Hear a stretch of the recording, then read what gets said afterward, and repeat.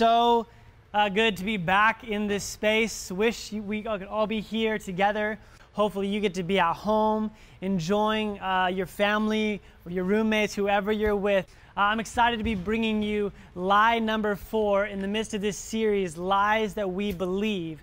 And this is one that, as I've been talking with Justice and praying, that I find all the time can come and attack me, my wife, my family, people that I care for, people that I know. And no matter how long we've been following Jesus, this one keeps seeming to be coming up. And so here it is, lie number 4 is, I guess that's just who I am.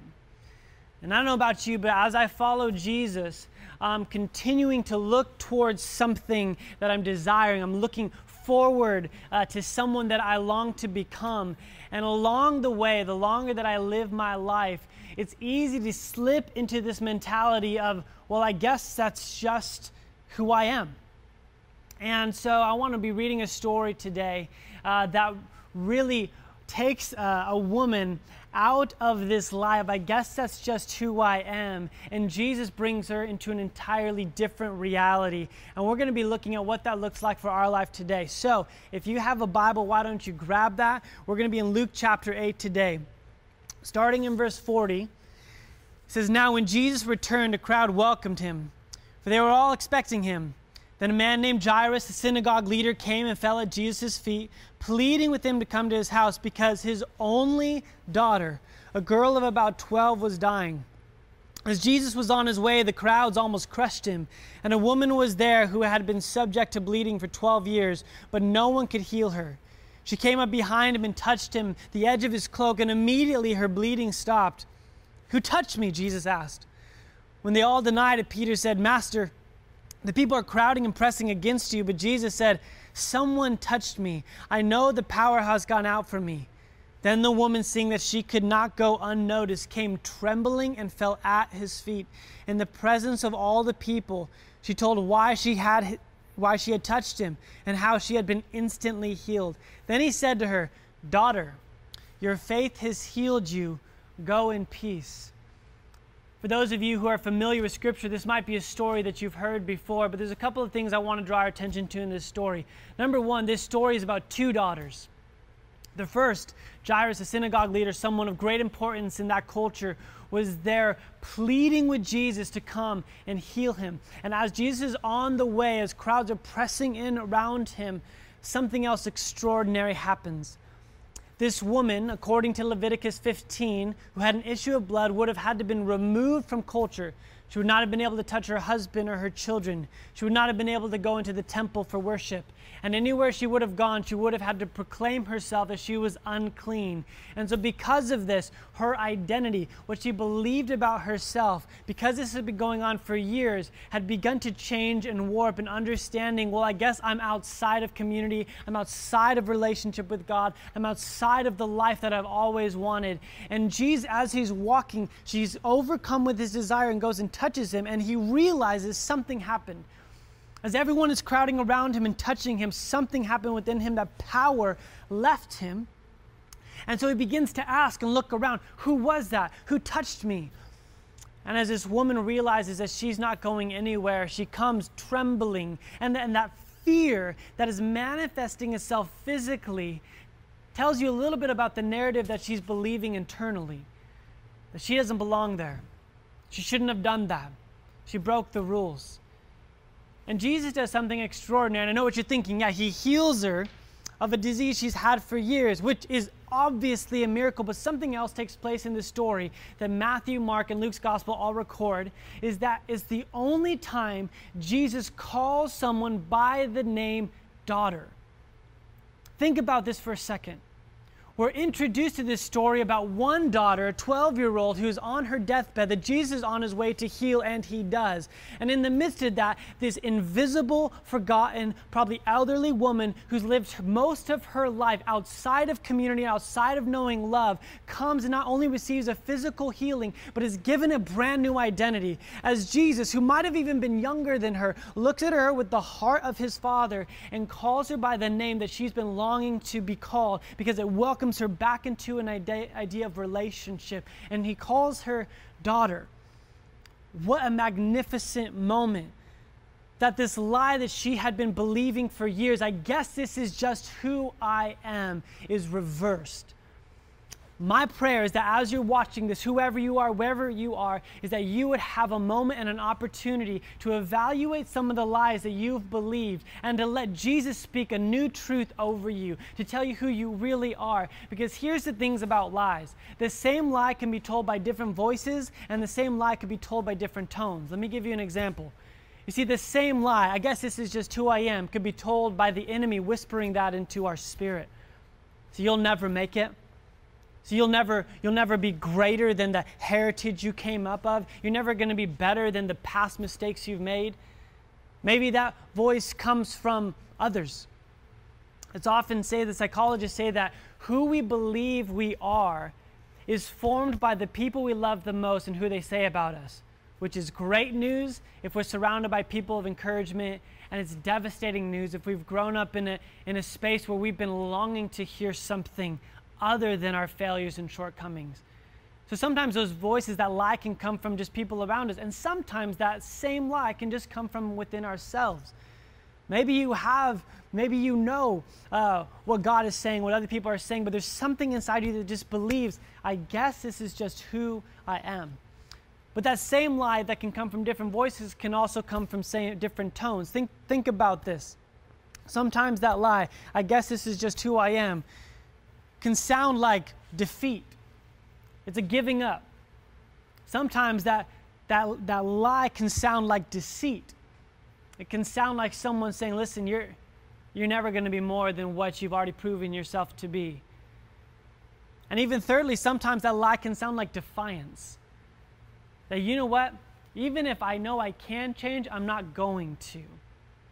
And so whether it's defeat, deceit, or defiance, whether it's the enemy, others around us, or ourselves, we have to recognize this lie that sometimes wants to creep into our souls. This is just who you are. Let me tell you something. You are who you are because you were created with a purpose. There's a Father who knows you, who formed you with intention and with a design, with purpose. And as a master artist would, there is a desire in his heart that you would fulfill that. But in order for us to step into that destiny and into that purpose, we have to understand something. Actually, a few things in order to move forward. 3 things I want you to consider this morning, or whenever you're watching this, as you move forward in defeating this lie. And here are these 3 points today. Number 1, who Christ says you are is the truest thing about you. Number 2, grace transforms us while guilt only traps us. And number 3, growth comes from the Spirit, not from striving. We're going to be walking through these 3 points and understanding this is how we grow, this is how we change, this is how we step into what God has always said about us. So number 1 is that the truest thing about yourself is what Christ has said about you. Not what you believe, not what you're feeling on an off day, not what a boss has said, not what someone has said in their own wounding or hurt. It's what Jesus has said about you. The thing he's spoken over you is the truest thing about yourself. Because someday, we'll all have our eyes open to the reality that what Jesus thinks of us, what he has said about us, is a greater reality than even our greatest sense of feeling, our heritage, our past, and even our dreams and our potential. It is what Jesus has said about us that defines who we are.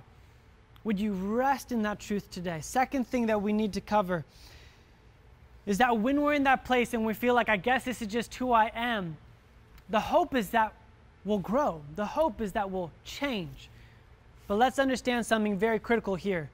Grace transforms us, not guilt. Guilt will trap us into thinking that we're changing, but all we're doing is beating ourselves up more and more. I mean, how about you?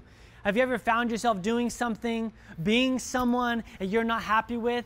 And so immediately you go into this whole inner dialogue of like, man, I shouldn't have done that. I could have done better. That's not who I am. And you think by beating yourself up internally that you are somehow going to change and be better. Let me tell you something. Guilt will never change you. It'll only trap you. It's grace that transforms us. This is why in Romans chapter 2, it says that it is the kindness of God that leads us to repentance. Repentance, for those of you who are unfamiliar, is this ancient word that just talks about turning, shifting, going in the right direction. That happens not because of us beating ourselves up enough. It doesn't happen just because we have enough willpower. It happens because God has gotten a hold of our heart with His grace and with His kindness. My son, Augustine, just turned 4 years old, and he's entering that stage of reasonability. But there's times when he'll do things. He'll throw a toy at his sister. He'll go and do something that he knows he shouldn't do. And immediately, as his dad, this thing rises up in me that I'm like, I got to correct that. I got to make that right. And he knows when I call his name in that certain kind of tone, he doesn't just run and say, what do you want me to do, Dad? You know what he does? He says, Mom. And he runs and he goes and finds his mom. You know why? Because he knows his mom's going to give him a different kind of grace, while I'm going to give him something else completely. And I love how my wife uses the tenderness and the compassion God has given her, not to do away with or to turn away from the wrong that was done, but in her kindness draws him close into her arms. And I watch his heart change and a capacity and at a rate that any amount of discipline I would do in anger or frustration could ever do. And that's what God does for us. He welcomes us in with His kindness just as we are, whether it's the deceit or the defeat or the defiance that we're walking in. And as He welcomes us in, it's in His kindness and grace that He begins to transform us. You are not who you've always been. We are not just who we think we are. We are who Jesus says we are, not because we've worked hard, but because the grace that He displayed for us on the cross. And that is the good news of the gospel. The last thing I want to leave with you guys today, if you're like, how do I grow out of this? How do I not believe that lie that this is just who I always am? The third point is this, that growth comes from the Spirit, not from striving. You see, when we place our trust in Jesus Christ, it says that the Holy Spirit comes and makes His home in us. He indwells us. And that does a lot for us. You remember that power that left Jesus as the woman touched Him? Well, that same power is given to us through the Holy Spirit, it says in Acts 1:8, when He comes upon us. And so for you, as you're watching this, if you place your trust in Jesus Christ, you can know that the Spirit of God resides in you. If you've never placed your faith in Jesus Christ, there's going to be an opportunity to do that in the next few minutes. But know this, the Spirit of the living God comes inside of you. And there's a couple things that happen. It's not only an empowerment, but inevitably what happens is that fruit begins to bear in your life because you have just been attached as a branch to a vine, and that vine is the author of life.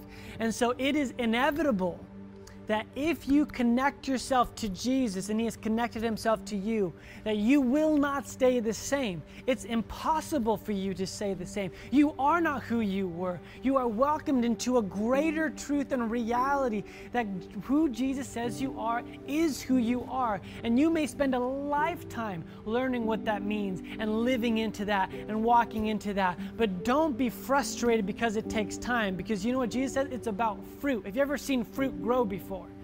No, you've seen the byproduct of a fruit that's grown. And that's oftentimes, you might not see growth in the last week or month, but if you look over years of continuing to place your trust into Jesus Christ, you will begin to look back and say, I'm not the same person anymore.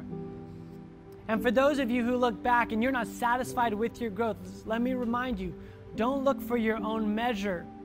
Look for the truth of what Jesus said about you. But here's the good news.